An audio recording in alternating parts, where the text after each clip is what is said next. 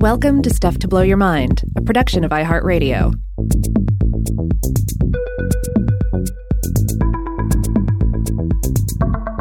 Hey, welcome to Weirdhouse Cinema. My name's Rob Lamb. And I'm Joe McCormick, and today it's all brains. That's right. We have a lot of brain content going on elsewhere in the Stuff to Blow Your Mind podcast feed this week, so we figured, well, we got to do a brain film. There's plenty to choose from. It was actually quite difficult to decide on one. But we're also this is kind of double purpose though, because we've been trying to hit some other countries in our Weirdhouse Cinema selections, and today's Weirdhouse Cinema selection allows us to check Canada off the list. So it's is this our first Canadian movie? Yeah, I believe it is. I believe it's our first Canadian film, and you can taste the Canadian sensibilities in it, I feel. Yeah, so, I mean, one thing to get out of the way right at the beginning is that this is a brain monster movie. And yes. Who can deny a good brain monster movie? You know, you got Fiend Without a Face, you got the classics, and this one is a sort of updated version of that 50s vibe. But the other way to look at The Brain, 1988, is that it is a pretty much perfect mix of Videodrome and Final Sacrifice. Yeah, it is kind of. Yeah, they're definitely with Videodrome. We'll come back to that again and again. This is in many ways your discount Videodrome. This is your bottom shelf Videodrome selection. This is your we have Videodrome at home, Timmy moments. We've got plenty of Cronenberg back at home. Yeah, we got plenty of Cronenberg back at home. None of this is to say that this film is terrible, that you shouldn't watch it. I found this to be very enjoyable, but one does get that sense. This was very fun B-horror. Thumbs up to this one, though it absolutely is. It has very Cronenberg ripoff vibes. Should we do the elevator pitch to help ground us here? Yeah, let's do it. Okay, so the elevator pitch for The Brain 1988 is: a self-help guru and a giant alien brain with pointy teeth come together to create a cult of mindless psychic thralls through the influence of a Canadian local access TV show. And it is up to one extremely immature teen rascal and his girl Friday to defeat the teleneural conspiracy before it takes over planet Earth. Yep, that's absolutely accurate. Again, the Videodrome vibes are strong, and it definitely pays homage to past killer brain films. You mentioned Fiend Without a Face, 1958, a horror film, one of the few horror films, or a certain select number of horror films you can find in the Criterion Collection. That one is about brains and spinal columns being taken over by outside alien minds and then coming alive and crawling out of people's bodies. The other key film that it clearly was inspired by is the 1957 film, The Brain from Planet Aros, which features this big old alien brain with eyes floating around. So in many ways, this film feels like a love letter to those two films in particular. Especially Brain from Planet Aros, because it's just a giant brain. The Fiend Without a Face has brains that are normal-sized brains coming out of people's bodies. I think they turn invisible somehow, and they attack it. So there are scenes of people like shooting at swarms of brains flying at them.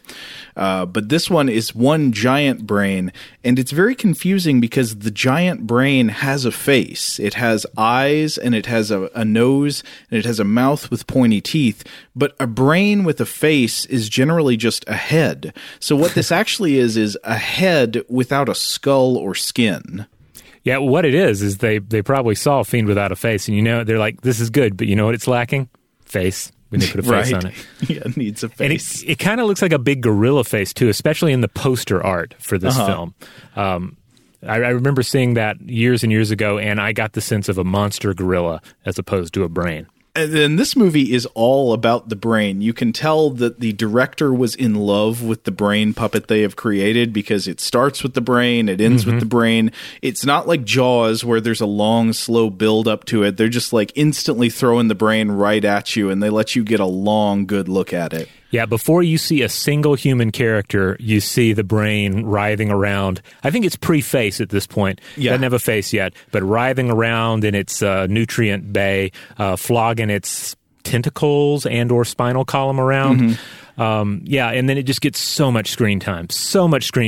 And it looks good. It's it's definitely that, like you've made the distinction before, it looks schlock monster movie good. There's never any doubt that this is something that was lovingly created in somebody's garage, but it's always entertaining to look at.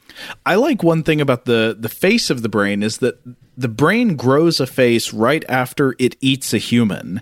And so you kind of wonder if like it learned how to do face by taking a human inside of it. There's one part where it, like the lobes of the brain kind of peel open like lips. So the two hemispheres open up along the fissure in the middle.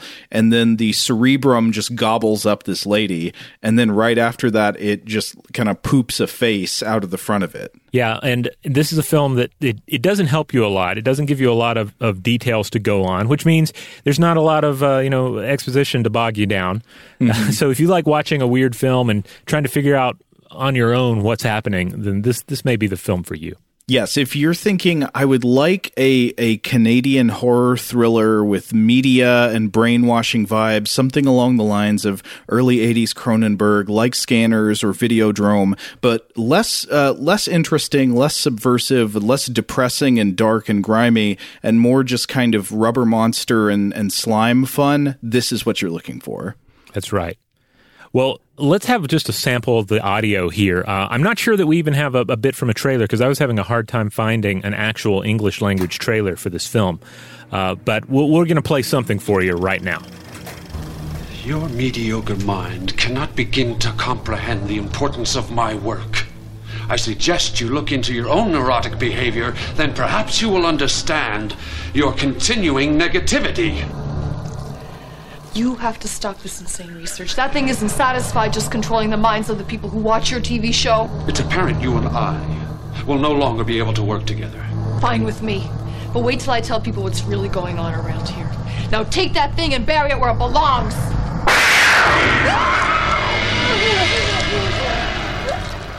All right, so who made this thing? All right, so let's start at the top with the director, Ed Hunt, or Edward Hunt, as I think they may be actually cited on this. Raised in L.A., but moved to Canada in 1969, and clearly brought the B-movie bug with him in that move.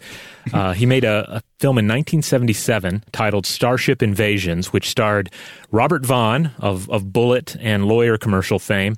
And we've actually... go ahead. Oh, I'm sorry. No, did you know in our house we've got a magnet on our fridge that's got Robert Vaughn on it that's for some local personal injury lawyer in Atlanta. Oh, and yeah. It doesn't identify, like it's not, it makes it look like this is a guy who works for the law firm. He's like pointing a stern finger. He kind of looks like Paulie Walnuts from The Sopranos, like he's going to beat you up. He's dressed in a suit and he looks like tough. He's going to fight for you. But then right underneath it, it says Robert Vaughn, spokesperson. Yeah. Yeah, they used to air these on television in Atlanta all the time. Maybe they still do, and I just don't see them. Because I don't, just because Robert Vaughn's dead doesn't mean he can't still, be the spokesman for a law firm. Yeah, they put Fred Astaire in a vacuum commercial after he died. They can put Lyndon Johnson in Forrest Gump. Why not get Robert Vaughn to just make lawyer commercials from beyond the grave until a million years from now? Yeah.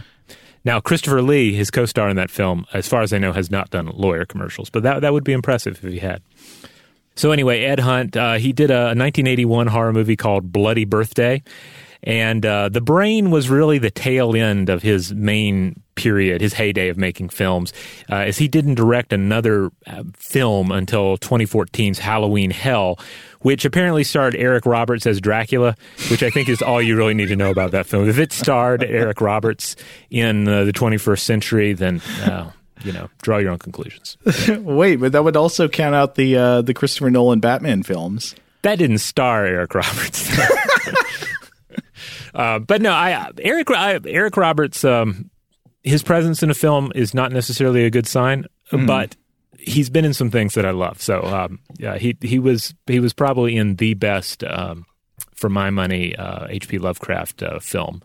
I forget what it was called though, but he played like a wizard in it. It was pretty good. Okay, wait a minute. Blind choice right now. 2 movies you haven't seen, one in which Eric Roberts plays Dracula, another in which post-2000s Rutger Hauer plays Dracula. Which one do you take? Oh, see, those are both, these are similar omens, right? Uh-huh. Because they were both in some horrible films, but individually, I like them both as performers, as actors. Mm-hmm. I guess I'd go with Rutger. I'd probably suffer for it, but I would go with Rutger Hauer. Then what you are looking for is the Dario Argento Dracula movie that I've never managed to watch more than about 30 seconds of. Oh, man. Yeah, I know that exists. Doesn't look good. Okay, so here's the big question that was just haunting me while I was watching this. I tried to Google it and I couldn't figure it out, but somehow you must have come across an information source that I couldn't. Where was this filmed? Because this movie features some very familiar looking Canadian highways. If you've ever driven around in Canada, you will see some familiar looking sort of architecture, residential architecture and highway signs and stuff. But also, there's this big building in it that is sort of the brainwashing cult center in the movie. And I was wondering, what is this building? Is this some like school with cool architecture? Were you able to figure this out? Yes, it is the headquarters, or one of the headquarters of a nefarious organization that wants to make exact copies of things. It's the Xerox Research Center of Canada, and it's in Ontario, or outside of Ontario. Somewhere it's within Ontario. Sorry. Okay, but yeah, that's what it is. I'm definitely the outsides, and I suspect the interiors in this film as well, because there are some fabulous factory interiors that look very authentic and in use. Yeah, but there are also these interesting atria with these very high ceilings and these terraced, zigzagging walkways with interesting-looking railings. It's just a cool building. Yeah, that and some suburbs that look like Freddy Krueger should show up in any moment. It's just like that 80s level of excess in housing. Yeah, but now that you say Ontario, that makes sense. It does somehow look a little bit more eastern than the areas I was thinking of, like in Alberta. Yeah, and I can't remember the exact city in Ontario, but it's in Ontario. Okay. You can go visit it. I'm sure they want people to show up and ask about the brain. Right. You can take the brain tour. All right, well, let's move on to the writer on this one. Briefly, an individual by the name of Barry Pearson, who wrote various things, but the one that looked most interesting, looking at the filmography, is Iron Road, a 2009 TV miniseries directed by David Wu and starring Lee Soon, Sam Neill, and Peter O'Toole. What? And this is the summary from IMDb. Quote, a poor but feisty Chinese woman disguised as a boy joins the railroad crew in the Rocky Mountains to search for her long-lost father and falls in love with the son of the railroad tycoon. Sounds kind of neat. Is Sam Neill the son of the railroad tycoon, or is he the railroad tycoon? I guess he must be the... 2009 seems kind of late for Sam Neill to be playing the love interest. Yeah, I guess so, yeah. But who knows? Then who does Peter O'Toole play? I'm not sure. Let us know. He plays the train. It. He is the locomotive. Peter O'Toole. All right. Let's talk about some of the humans that are acting in this film, though. Okay. Because first of all, the really big one. This is a film that has a mad scientist type character in it. We have a lot of questions about their identity, but the actor playing them is awesome. It is David Gale, and the character that David Gale is playing is Dr. Anthony, either Blake or Blakely, depending on who you're asking. Everything on the internet said Blakely, like Blake L-Y, but I watched this movie. I am certain they were saying Blake, unless the L-Y was silent. Did you ever hear anybody in the movie say Blakely? I never heard anyone say Blakely. And in fact, I fooled myself into thinking they were saying Dr. Gale at one point, just because the actor's name was David Gale. So David Gale is a tremendous villainous character actor. I don't know a lot of his work other than that he was in Reanimator, but he was the villain in Reanimator. And he has this excellent, conceited, smug, elderly patrician character energy. He, in some ways, by having a kind of like elongated face and very upper crust Yale mannerisms, he kind of reminds me of John Kerry, former U.S. Senator and Secretary of State. But with a more like, like he's always like twiddling his mustache, though he doesn't have one. He's very clean shaven. Yeah, he has this great presence because he has this wonderfully expressive gaunt face. He has these piercing eyes, great voice, and Yeah, he has this smile that when it seems like his natural smile is for one side to sort of sneer, like he has an anatomical sneer just built into his countenance. Yes, which I really like.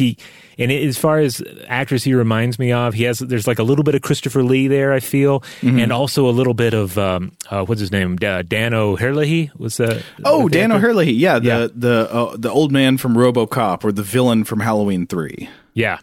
Now, Gale was younger than both of those actors I just mentioned. Gale lived 1936 through 1991, so he sadly died way too young. He died due to heart surgery complications. He managed to cement himself as a B-movie icon before that, largely due to Reanimator, in which he played Dr. Hill, and I think spends most of the first movie and all of the second movie as just a head in a pan. Right. Yeah. Like literally chewing scenery at times. You can just imagine that, like, even after his head is removed, he is getting immense pleasure from denying younger scientists tenure. Yeah. He's like, you will never be accepted at this university. Yeah. He's part of the tragedy is that, like, you look at his filmography prior to Reanimator, and he did a fair amount of TV work. I think he worked in the New York stage before that, British born, but sort of came up in the New York stage. And after Reanimator, you can see that he's suddenly getting all these horror parts because now he's branched off into this new world, You see him show up in Pulse Pounders, Tales from the Dark Side. He was in the movie The Guyver, that we've mentioned before, that was Screaming Mad George's film. Mm-hmm. He was in a film called The Singineer. I guess it's like Sin Engineer or something from 1990. He was really like cementing himself as this genre staple. I even read that he was going to be the villain in Ticks, that monster movie that we've both seen about killer ticks. Yeah. We rented that from Videodrome at some point, but I don't remember who the villain in the movie was. I just remember Ticks. I was looking at it, and I guess it was the Clint Howard role, though Clint Howard and David Gale are two actors that are just like miles apart. Like, they're both tremendous fun, but I don't think of them as competing for the same part, Yeah. So anyway, Gale ultimately didn't have that many horror B-movie credits, that many weird roles. But the ones he did have certainly stuck with us. And this movie's no exception. He really has quite a fun presence in this. I would say this movie is all about the villains, because we haven't even gotten to the young heroes yet, the main characters, because they almost don't matter. This movie is just about the villains. So you've got Dr. Blake, played by David Gale here, as like the top villain under the brain, of course. Yeah. And then you've got the henchman character, who I absolutely adored, is played by this actor named George Buza, B-U-Z-A, maybe Buzza, but I guess it would be Buza. And I had this tickling mental experience where every time Buza was on screen, I was like, he looks so familiar. I must know him from seeing him in things throughout the years, but I couldn't really figure out from what. Buza is like, you hear about figures that show up at all like these pivotal moments in history, but are largely unobserved. Like, Buza is that. Like, he has been in everything.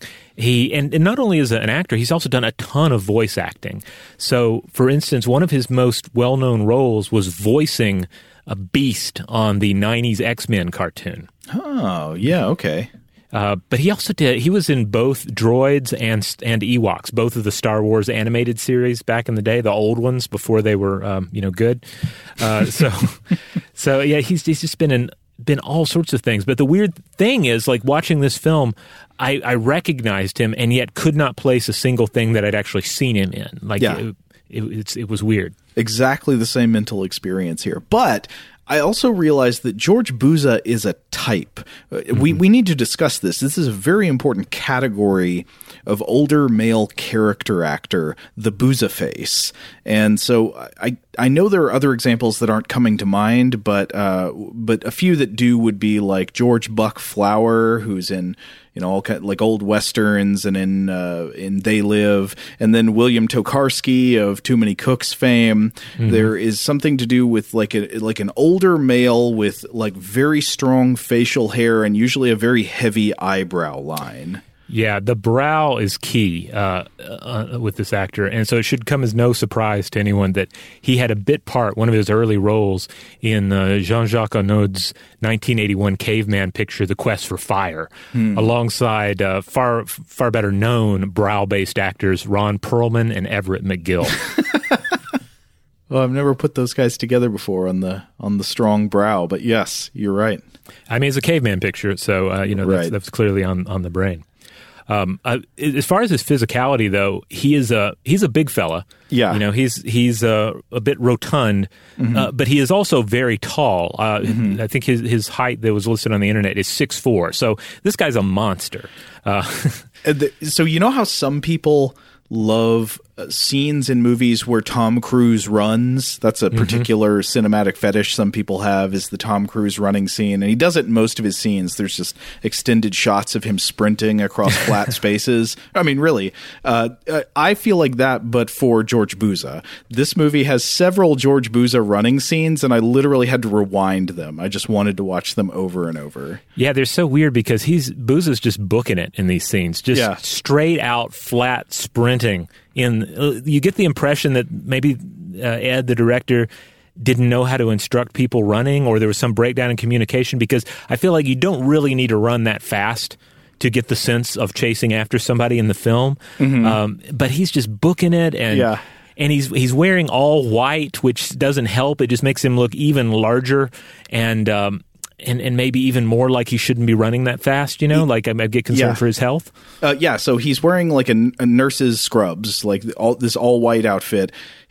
We should mention also his facial hair. He has a goatee that is so thick and luxurious. It's like a mink stole, it just looks absolutely glossy and super thick, like the warm fur coat of a northern region's dwelling animal. Yeah. But yeah, so all of that glory at full sprint. Yeah. Sometimes carrying an axe. Yeah. Yeah, indeed, his facial hair is glorious. And, I was looking at his tremendous filmography, and I noticed that he's voiced Santa Claus before, but he also played Santa in the 2015 horror movie A Christmas Horror Story, in which he fights Krampus. I haven't seen this, Joe. I have watched this with my dad. One year for Christmas, we arrived at my parents' house, and my dad, I think he had just finished watching it, and like backed it up to the beginning. He was like, "You've got to see this." And yep, George Buza as Santa Claus. All right. Well, we'll have more to say about Buza as we progress here, but I guess just to run through a few other people. Let's see. Tom Bresnan plays Jim. Jim is our hero. He's the main male kid. He's identified more in the movie by his last name. His character is James Jim Magilewski or Magilewski, and everybody's usually calling him Magilewski. And there is at least one point in the movie where I caught the movie spelling its own main character's name wrong. Because the evil brain monster communicates through a computer screen to its henchmen with words on the screen, and there's one part where it spells his name and it's spelled wrong. It spells it like Magilewski. Well, Tom does a good job playing Jim. Nothing really to write home about, but it's fine. Likewise, the actor Cynthia Preston plays his love interest Janet, and again, perfectly fine. Nothing really to write home about here, but she is a Canadian actress that's been in a lot of things, including the recent Jack Ryan series on Amazon. She was in the 2013 Carrie remake, and she's popped up on the TV series American Gods. She, the main thing I remember about her is actually just the color scheme of her sweater in the second half of the movie, which is very Miami Vice. It's this combination of like light blue and pink. Yeah, you know that Miami Vice color scheme. Yep. So yeah, her sweater does as good a job as she does in the film. Oh, no, I didn't mean to be mean. I mean, she's fine. No, she's fine. I legitimately mean that both of these actors do a good job. Young actors getting it done in a movie that's, not meant for the top shelf, but, it's fine. Now, there's an actress in the film named Christine Cossack who has the distinct honor of being the first character in the film to be eaten alive by the hemispheres of the brain. That's right. She plays Vivian, who is the the Brain Crew's other minion. She pops up. She seems to be like a real medical professional. Like, she's just trying to do her job. Meanwhile, her coworkers are trying to hypnotize people with brain poison. Yeah. Yeah, so she doesn't last too long, but while she's on screen, and then she pops up later as kind of a hallucination, like an avatar taken on by the brain when it's messing with Jim. When she's in the film, though, she has this kind of like solid B-movie vixen vibe to her. So she's entertaining, and then she's eaten by that brain. It looks like the actor Cossack, she wasn't in much besides this. I think she has 2 other credits. And if you look her up on IMDb, her IMDb photo is her being eaten by the brain. So, whether that was her choice or her agent's choice, or, well, I don't know who edits those IMDb pages. Whoever made that choice, it's a good one. Thumbs up. Yeah, but she's good at it. Good sense of humor. Yeah.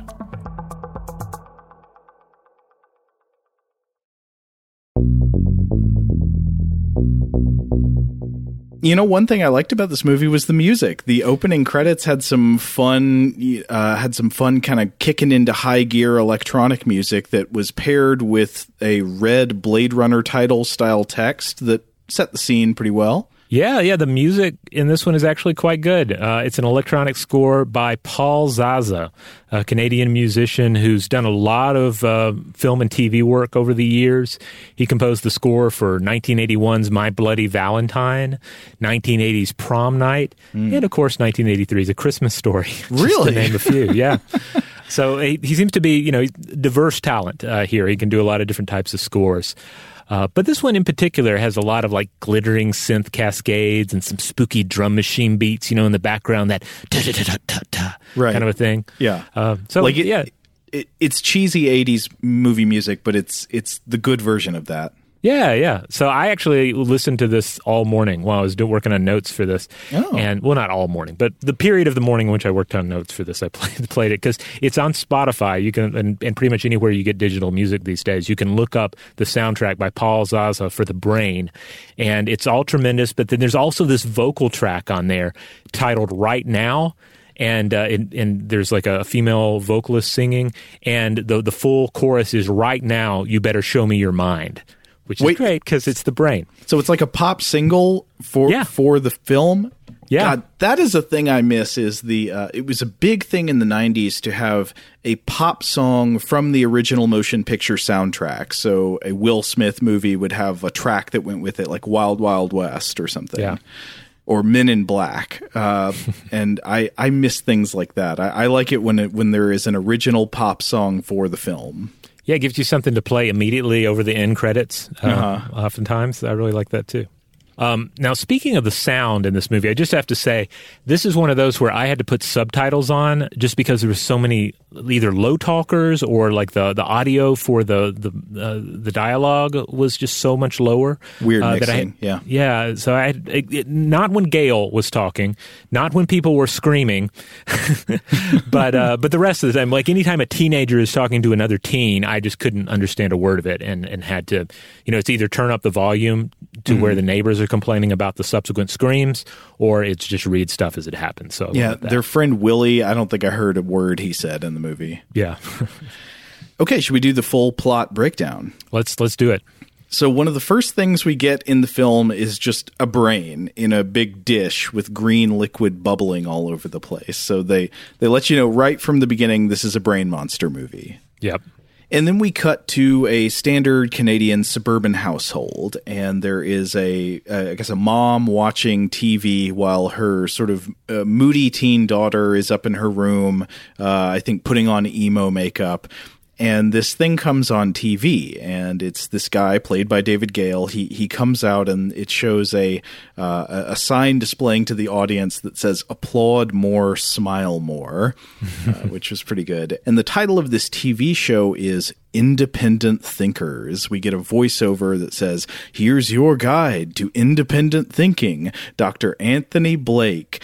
And Gale comes out, and he's doing a self-help guru routine. It is the kind of thing you might have seen for, I don't know, it's probably kind of like the Anthony Robbins seminars of the 1980s or something. Right, yeah. But so he's this self-help guru who runs this place called the Psychological Research Institute that seems to be some kind of combination of like an actual psychiatric care facility, but it's also like the Scientology Celebrity Center. It's like both of those things together. Yeah. Except in an enormous industrial complex that is actually the Xerox Center. Yeah. Yeah. And so Dr. Blake on TV says that this is the biggest show in the metro area. They don't say the name of the city, but it seems like it's a local show. And they're saying, pretty soon we're going to go nationwide and worldwide. And he's selling solutions to the problems faced by everyday households. He says, we face problems in this nation of teenage alienation, drugs, alcohol, suicide. And what's the answer? Well, the answer seems to be watching his tapes and watching his show. Was there another answer beside that? He might have said something, but I don't quite recall. I mean, I kind of left it as if maybe if you were to watch the full show, there would be more answers, but we're just getting a glimpse of it because it's ultimately not important. Like we just assume that there's lots of additional content. Right. Well, I think it is absolutely authentic to self-help literature and self-help, and that includes video content and stuff, that at least half of the content of self-help literature is promises being made about how this is going to help you rather than the actual help content. Right. Though he's not selling vitamins or anything. No. That I could tell. One thing I liked in the screen was it had that old thing where somebody's watching a CRT TV screen and it's clear that this is just really being filmed on the TV because you get that flickering effect across the screen in the film that I'm not positive, but I believe that's a problem of synchronization between the shutter speed of the film camera and the refresh rate of the TV. So if they get synced up in a weird or off way, you get these flickers or rolling lines and whatever. Yeah, I admired that as well. Yeah, I always like to see it. But so anyway, it's clear that everybody watches this show. Everybody's parents are tuning in to Independent Thinkers with Dr. Anthony Blake. And the main thing that seems to happen on Independent Thinkers is everybody watches and then they just repeat verbatim whatever Dr. Anthony Blake said to tell them to think independently about. So the teen girl goes up to her room and she's putting on makeup and she's clearly... I think she's experiencing some of this teenage alienation that is being talked about on the show. But then she starts seeing crazy stuff in her room. Her teddy bear starts weeping blood. And then these clawed hands burst out of the TV set in her room and then out of the closet door. And then there are wall tentacles everywhere and they're all flopping around. And I like that there are these nice slimy real puppets all just flopping all over the place. Her mom... It's very Zool-like, very Zool-like. Yes, yeah. No Dana, only Zool. Only Zool coming out of the closet in the TV. And then her mom comes up to her room and and a tentacle from out of the wall attacks her mom and starts choking her mom. And the girl tries to help her mom by stabbing at the tentacle with some scissors. But then there's this realization that actually this was all a hallucination and actually she has just stabbed her own mom. And then we see the mirror that she'd been putting on makeup in. There's a brain on the other side of it hammering at the glass, and then she just jumps out the window. So I think we're getting some kind of brainwashing indoctrination process that is causing people to hallucinate tentacles and monsters all over the place that will cause them to stab their parents. Yeah, what I got from it, and I think maybe they flesh it out a bit later, is that the mind control that's going on is that if you accept it, if you give in to the mind control, then you're just controlled. You're just like all the parents. You're like one of the zombies. But if you're a true free thinker, if you're resisting the brainwashing, then that's when the hallucinations occur because your mind is fighting back. So, she's an emo teenager. She's not going with the script. And since that's not happening, the hallucinations kick in and she's killed by the whole process. Right, because she's like, I don't want to watch Dr. Blake, Mom. I just want to listen to The Cure. And, of course, ends in tragedy. Yep. So then we cut to we meet our young hero, Jim Magilevsky, and he is a turbo twerp. He is the way I would describe him is that his personality, he has two personality characteristics, and those are lust and pranks. Right. I was watching with Rachel, and she said he was radicalized by Mad Magazine.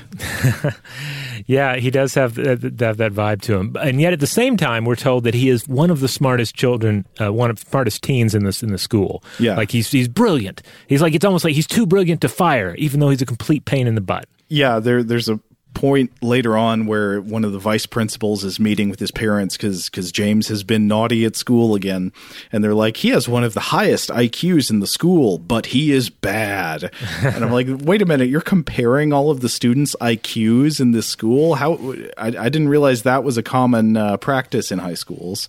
I mean, maybe the Canadian school system. I don't know. Maybe. Well, so anyway, when we first meet Jim Magilewski, he gets into his car in the morning to drive to school, and I think he drives by the house where this horrible scene we just saw had taken place the night before, and there are police everywhere. And the announcer on the radio, the DJ, is like, well, we just had 3 more murder-suicides, and now here's Joan Jett. And we get a rock song, and then I thought this was funny. When Jim actually arrives at school, the scenes are so quiet. It is really unnerving. So you see lots of students standing around, but there's no chatter sound effects to fill out the environmental noise of the scene. You could just hear a pin drop. So it's really unsettling in a way that I'm not sure it was supposed to be. Interesting, yeah.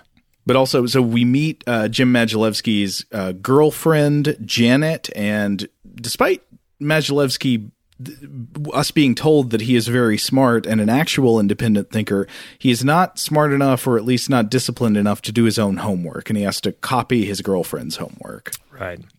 Yeah. So there's not a lot to love about this guy during the introduction here. Yeah. Oh, and then also before he goes to class, he goes into the bathroom and he gets out of his pocket a container that is labeled like pure elemental sodium. So this is metallic sodium, which I'm sure we've talked about this on the show before, that if you combine pure elemental sodium with water, there will be extremely, I guess you would call it an exothermic reaction. It will cause, it will basically explode, catch on fire, and it's really bad. He gets out this pure sodium tablet and just puts it in the toilet and flushes it, which causes the vice principal in the bathroom to become doused in water. And the vice principal suspects Magilewski of being responsible for this, but he's just like, hey, what about innocent till proven guilty? We should stress, just like the movie itself stresses, that you should not try this at home. Oh, yeah. Yeah, the closing credits. It's the first thing you see. Like, not even before you see a single human credit, there's a disclaimer at the end of the movie that is like, do not put sodium in your plumbing. Extreme injury could result. Yeah. So seriously, don't do it. Yeah. But it's funny to imagine. Who was the legal counsel for production of The Brain, 1988, who told them they had to put that in there? I don't know. I'm guessing just another big brain in a tank that's right. Just like watching the film. It's like, nope, disclaimer on that. That's all right. But I guess it is actually the sodium in the toilet sequence that leads to the parent-teacher conference, where we find out that James has one of the highest IQs in the school, but he is very badly behaved. And they tell him that it is your attitude that is causing your antisocial behavior. But fortunately, the teachers and administrators, they've got an answer. And the answer is he's got to watch Dr. Blake's tapes. Yeah. I mean, it's really, this was going to work out great. We have like a leading figure in self-help that's based in the same city. And he has these tapes. He has this center. Let's hook Jim up with some help. At some point, somebody says, Dr. Blake wouldn't be on TV if he wasn't good. Solid. Yeah, it's perfect logic, yeah. And so they send Magilewski to the Psychological Research Institute. This is where we first get into this big, interesting building. And of course, while he's there, he's wandering around trying to get processed, get his paperwork done, to meet with Dr. Blake and, I don't know, get diagnosed or find out how he can have better behavior at school. And so we meet a few characters along the way there. We meet a person who is a patient at the PRI who seems to be suffering from some kind of hallucination. And then we also meet George Booza, who, what is the character's name, actually? It is Verna, I believe. Okay. I don't remember that. I just thought of him as Booza throughout the movie. But yeah, Booza's better. Yeah, we meet Booza. And then Magilewski goes in for his session, and it's hard to describe exactly what happens here. So he meets Christine Cossack, the nurse there, and they hook electrodes up to his head. And do you remember the sequence of what exactly happens here? I'm a little fuzzy on this. Yeah, it's a weird sequence. It's actually pretty effective because they're hooking him up. She's asking him questions, and they're showing him a video, right? And then I know they're trying to brainwash him. Actually, they hook him up to the electrodes that are secretly, unbeknownst to him in the other room, hooked up to the giant killer brain. Right. Though I guess we haven't seen the brain kill anybody. And so I think what they're trying to do is just like indoctrinate him into becoming a psychic thrall of the giant brain creature. So they've got the electrodes on him, and they're showing him a video of Vivian, this lady, like holding an apple, but then they're trying to make him see it as a baseball. But I think the implication is that because Magilevsky thinks for himself and doesn't just do what other people tell him, he doesn't see the baseball. He just sees the apple in her hand. And then he starts having horny hallucinations. Right.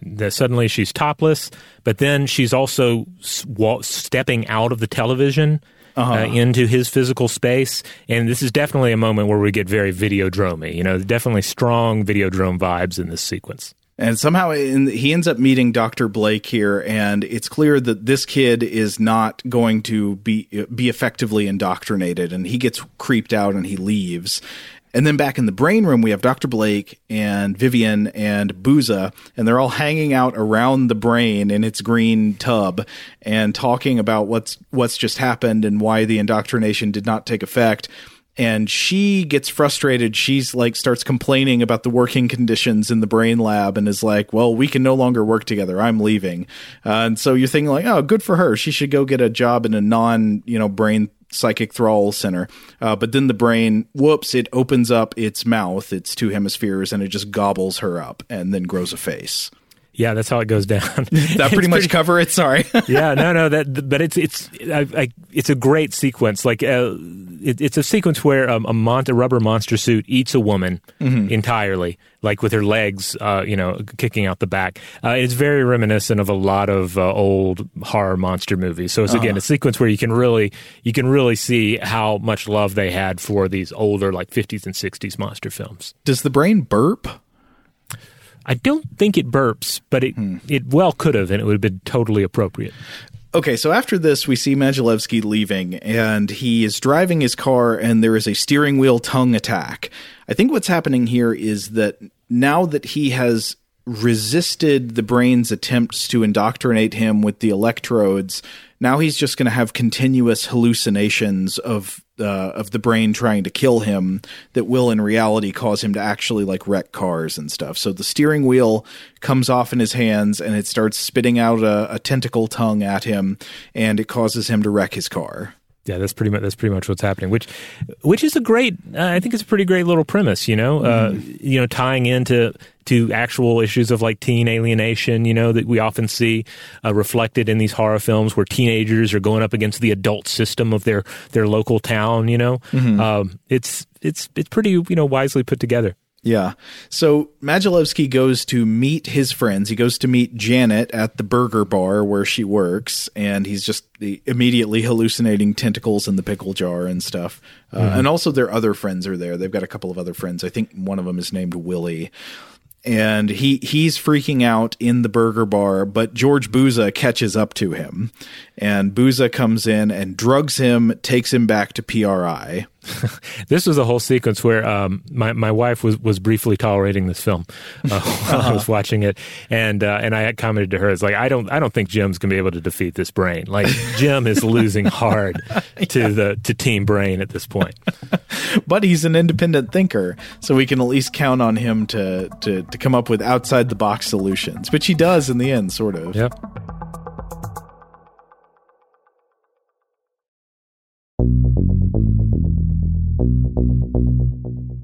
So we're back at PRI again, where we just were, and this time Janet has to come to the rescue with Willie to get him out, and so somehow he escapes his room. I think he runs into the patient that he was talking to earlier, who sneaks into his room and trades places with him, letting him out.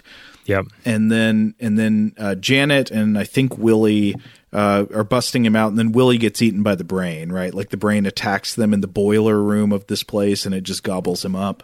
Yeah, the brain requires underlings, clearly, but yet is very competent on its own if it needs to lash out at somebody within the Xerox facilities here. Right. Nom, nom, nom, nom, nom. And then we get a part of the movie that I thought was just maybe my favorite part, which is just George Buza chasing Janet and Magilevsky for, I don't know, a solid 15 minutes. Yeah, this is that full bore running. Yes. From him, yeah. Just running after them, and then they get in a car and flee, and he's chasing them in the car. At one point, George Buza chops off a cop's head with an axe, and then another police car arrives on the scene, and Buza's flagging them down, but he's got the axe in his hand. Yeah, you get the impression that David Gale's character, the doctor, just told him, like, look, we got it. This town is brainwashed. You can do absolutely whatever you need to do. You need to chop the head off of a cop in broad daylight by the roadside? Do it, because the brain has your back on this one. Yeah, and so he flags down the cops and seems to get... I think he's like, Jim did it. It was Magilevsky that used this axe. So they're on the run for a while. They go into a house and they come across a lady who just happens to be watching Independent Thinkers on TV again. It seems like all anybody in this town does is just watch this show all day. And it's David Gale through the TV starts psychically communicating directly with her, saying like, how many times has your husband refused to watch this show? If he wants you, he must watch me. I think this should be our next time they ask us to do a promo for the podcast, we should do it like that. We should say, how many times has your spouse refused to listen to the Weirdhouse Cinema episodes? Be assertive. Oh, right. We should enforce like cult separation policies on our listeners. Like fans, you either bring all of your friends and family in as listeners themselves, or you cut them off. I'm just kidding. Please don't do that. Yeah, don't do that. But this is Mrs. Woods. And so we next see her go outside and try and convince Mr. Woods. Oh, this was the vice principal earlier that Magilevsky did his Mad Magazine sodium bomb on, and was telling his parents about his bad behavior. So now he's out building a deck in his backyard, and it turns out he won't watch this show with his wife. And then his wife comes out and kills him by shoving a chainsaw into like his stomach crotch area. Yeah, because he refused to listen. Because he's like, look, I've told you, I just don't like it. And she's like, all right. And then she kills him with a chainsaw. Yeah. Fun little extra bit of connections on these two. The actor playing Mr. Woods was in the 2000 adaptation of the X-Men. Oh. And who did he play? He played like somebody attending to Magneto at some point. Okay. It's just some bit part, I believe. But Buza was also in that as a truck driver. And I can't help but wonder if they put Buza in it since he was, the voice of Beast in the cartoon. But then... Oh, go ahead. No. You go ahead. I was going to say the other connection is that the actor playing Mrs. Woods here was actually in a David Cronenberg film. Really? She was in The Fly, and she played a nurse. Wow, interesting. Well, I like how after she kills her husband with the chainsaw, she flags down a police car. I guess they're just driving by all the time. And she's like, Magilevsky cut my husband in half. So they're just blaming all crime on Magilevsky. He's omnipresent. Everything that happens goes wrong in the city. It's like, oh, light bulb burned out. Must have been Magilevsky. Yeah, the brain really is controlling everything. So they end up, Janet and and Magilevsky end up going to their high school, which should be empty because it's a Saturday. And there's a scene where Janet calls her dad on the phone, who is a fan of the Dr. Blake show. And she's like, Dad, we're on the run. And he's been brainwashed. He's just like, that boy is dangerous. He's a psycho killer. Despite being on the run for their lives, in standard movie logic, they decide to stop and have some romance on the floor of the chemistry lab. Yeah. And then there is a brain attack. But it turns out it's just a dream. And Magilevsky wakes up on the floor at the school. Unfortunately, when he goes looking for Janet, he finds her watching Independent Thinkers on TV. I don't know why she decided to do that, but she has now been hypnotized and she thinks he's a murderer. So she pulls the alarm, summons the police, and then there's another chase scene. And this gives rise to, I think, the weakest part of the movie, which is a long, padded out car chase that you can tell it looks like they shot additional footage for to make it even longer. Magilevsky grabs a car, I think from the auto shop class, and drives away. And then the cops are chasing him, and they just drive for a long time. Yeah, it's easy to kind of tune out during this part of the film. But it's leading to something great. Well, yeah. Well, he eventually drives his car off of, I don't know what this cliff was supposed to be. He drives his car off of like a 10,000-foot drop. Yeah, we almost get that classic, car exploding at the bottom of a canyon scene. Toonces the driving cat moment. I'm a little skeptical that there are drop-offs this far in Ontario. But, of course, this is a standard, horror thriller structure, so you know what's going to happen. They've got to go back to PRI and face the brain. So Madge goes back, and they're about to do a big broadcast at this place that will send the brain's control signal out into millions of viewers and seemingly hypnotize the whole world. And the brain is communicating with Dr. Blake and Booza through these readouts on a screen. And it's like Magilevsky is here, but it spells his name wrong, like I mentioned earlier. And I love how it's got this interesting syntax. The brain says things like, "Words are the tools of any fool. I want action!" 3 exclamation points. Really, those are the type of signals that your brain is sending to your feet, your hands, any part of your body at any point. It's just like, fools, move for me. Yeah, motor control. So the brain tries to do a few things. It tries to give Magilevsky more like Randy hallucinations in order to throw him off course, but that doesn't work. And then somehow Magilevsky runs into his parents. It looks like they're having a party in this place, and they're fully brainwashed now. They're just like, my son, the psycho killer, get him. Mm-hmm. And so it all comes down to a big confrontation where finally in the end, how do you think, if you just had to guess, you the listener, how does Magilevsky kill the brain in the end?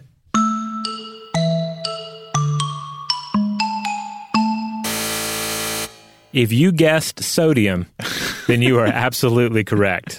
So what does he do? Well, one of the first things that happened is there's a big showdown on the set of Independent Thinking. I can't believe I almost skipped that. I'm sorry. No, what happens here? Okay, so it's the big moment, right? This is the big broadcast. This is going to be the one that takes over the world. Mm-hmm. So Jim, Maj here, he gets on the stage and confronts him. Gail tries to, the doctor tries to win him over one last time with a small evil monologue, but he's not having any of it. So Jim punches him, and it's a real humdinger of a punch because it punches his head completely off his body, there's green goop everywhere. And then we realize that he's not even human. We're not sure, because there's at least one point in the film where someone's saying, what would I told you if I told you that Dr. Blake is an alien? So maybe he's an alien, maybe he's some sort of like flesh android made by the brain or serving the brain, or perhaps Dr. Blake is an alien and the brain is actually his brain. I don't know. You work it out for yourselves. We're only given so many pieces to play with to try and build this puzzle. But at any rate, his head is punched off and it rolls over and it's in a puddle of green goop, and reminds us all of Reanimator, in which David Gale is often just a head as well. Wait, I can't remember. What happens to Booza in the end? Does something happen to him? Booza gets eaten by the brain. Okay. Yeah. So he wasn't, whatever Dr. Blake was, Booza was not like that. Booza was just an Earth human with red blood. Yeah, he was just an eager, perhaps brainwashed underling. Mm-hmm. But yeah, he ends up, he's chasing the kids and the brains after the kids, and for some reason he runs into the brain, and the brain is like, I can't take it anymore. You're so delicious. I'm just going to eat you. And he eats Booza. Yeah, so the elemental sodium goes into the brain's mouth and it explodes. Yeah, and it's a big fiery, fireworks explosion. It's pretty great. And of course, Magilevsky rescues his girlfriend Janet, so they're okay in the end. But then we get a stinger after that when it seems like evil has been conquered and everything's okay again. But then we just get a stinger of it's like a triangle shaped wipe on the screen that just fills the screen with the brain going like rah, rah, rah, rah, rah, rah, rah. Yeah, and like chasing it, lunging at you out of the dark. And I don't know what it's supposed to mean. So it's like, wait, was it not killed after all? It's not presented in the context of any scene or anything. It just shows you the brain at the end. I feel like it's kind of like a casting call. It's like, ladies and gentlemen, one more time, the brain. Wasn't it awesome? Wasn't it the best part of this film? And everyone's like, yeah. And then you just roll credits. Really, really good. And but before it gets to the credits, of course, there's the warning about not using sodium like you saw in this film. Yeah. Especially because the very ending of Videodrome, if you'll recall, is that the main character dies by imitating an act of violence that he saw on television. That's right, yeah. Yeah, but been a while since I've seen Videodrome in full. I have a copy of it. Criterion collection, in fact. So. Yeah, I've got that too. Yeah. Okay, Monster Science. All right. Well, there's not a lot to go on here. We got a big old brain with tentacles, and as it grows, it develops eyes and teeth as well. And so, to a large extent, again, it's just a great schlocky monster suit. It's a manifestation of humanity's terror at being a brain. But then the film does seem to be flirting with the idea of humans versus brains as well. You versus your own brain, you versus the brains of others, especially on the other side of the media lens here. So when considering a brain that grows eyes and teeth, I can't help but think of this little, rather crude little bit of dialogue in William S. Burroughs' Naked Lunch. That's applying to another part of the anatomy, but here we could easily apply it to the brain. Like the brain is getting to where it can eat, it can see, it can chew. It doesn't need the rest of us anymore. Like we're seeing this brain evolve, and in doing so, like the brain is kind of becoming less dependent on bodies. And so it's like we're watching the film not as brains but as bodies. Oh, what if the brain in this film is not an alien from another planet, but it is just straightforwardly a human brain? It is a human brain that has been freed of the constraints of the rest of its body and is thus as alien to us as a creature from another planet would be. Right. It's going to end up going up against creatures that are more ruled by their body, like teens, they're going through all those changes, they're hard to control. I do like that the movie has decided there is essentially an equivalence between actual independent thinking, because Magilevsky resists the brainwashing that everybody else succumbs to, and like having a Mad Magazine style sensibility, being into pranks and bad behavior. Yeah, and in a way, it is kind of it's kind of well done in the film that the idea of someone being really upfront about being an independent thinker and encouraging you to be an independent thinker could conceivably be a way of trying you to think a very particular way that lines up with the speaker's wishes. Well, so this movie is in many ways very dumb. It is very dumbed down Cronenberg in a way. I would agree with that. But I think one aspect of it that's actually pretty perceptive and good is the satirical aspect about the TV show being called Independent Thinkers. It's a show that is just straight brainwashing, telling viewers that they're practicing independent thought. And that kind of thing happens in reality all the time. I think about how often you run it. To pick one example on a certain issue, you often find people who are repeating totally false disinformation talking points like against climate change, saying that climate change is not real. And you'll often find that these people are repeating talking points verbatim that you've read elsewhere as if they're just copying and pasting them. But it's all couched within, I'm the person who's practicing independent critical thought. And all you people who believe in climate change are just brainwashed to go with the mainstream, Yeah, it's like if someone refers to other people as sheeple, you can often guess exactly what the key bullet points of their worldview are. Right. And it's generally just a matter of reversing other bullet points. Right. Yeah. I mean, of course, in reality, we are big fans of independent critical thinking. I think that's one of the most important parts of having a good life. But talking about the fact that you practice independent critical thinking is no guarantee that that's actually what you're doing. And sometimes it means exactly the opposite. Right. Yeah. I mean, to a certain extent, it's just like any term can become then used by a disinformation campaign or used to sell something, et cetera. So I absolutely buy this satirical aspect of the movie. The world, especially today, is just full of people who are constantly, almost mindlessly repeating talking points that have been prepared by other people without thinking about them critically. And while doing so, they are congratulating themselves for being able to think independently, unlike the people who disagree with them. Yeah, it would be interesting if they remade this today. If somebody remade it and they put some thought into some of these themes, I wonder what direction they could go in. Would Dr. Blake have a podcast? That would be interesting. Oh, God. Or maybe he'd be on YouTube. I'm not sure. Well, one pretty dead-on signal that you're dealing with somebody who is not actually encouraging you to practice independent thinking and may only be using the rhetoric of independent thinking without that being the substance of their message is someone who presents themselves as the answer to all your problems, as Dr. Blake does in the movie. That's your number one red flag, really. Yeah, Dr. Blake has all of the answers. So be afraid, because there's probably a giant brain in a vat somewhere just itching to gobble you up. All right. So 1988's The Brain. If you've listened to all this and you're asking yourself, how can I see this wonderful film?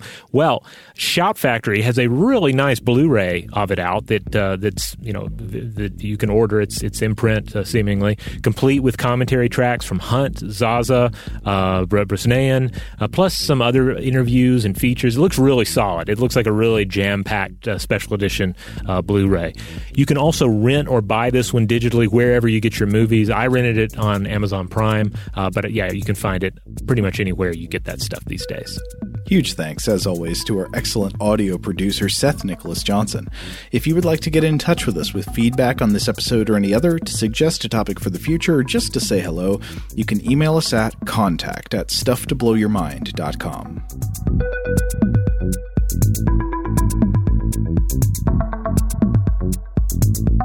Stuff to Blow Your Mind is a production of iHeartRadio. For more podcasts from iHeartRadio, visit the iHeartRadio app, Apple Podcasts, or wherever you listen to your favorite shows.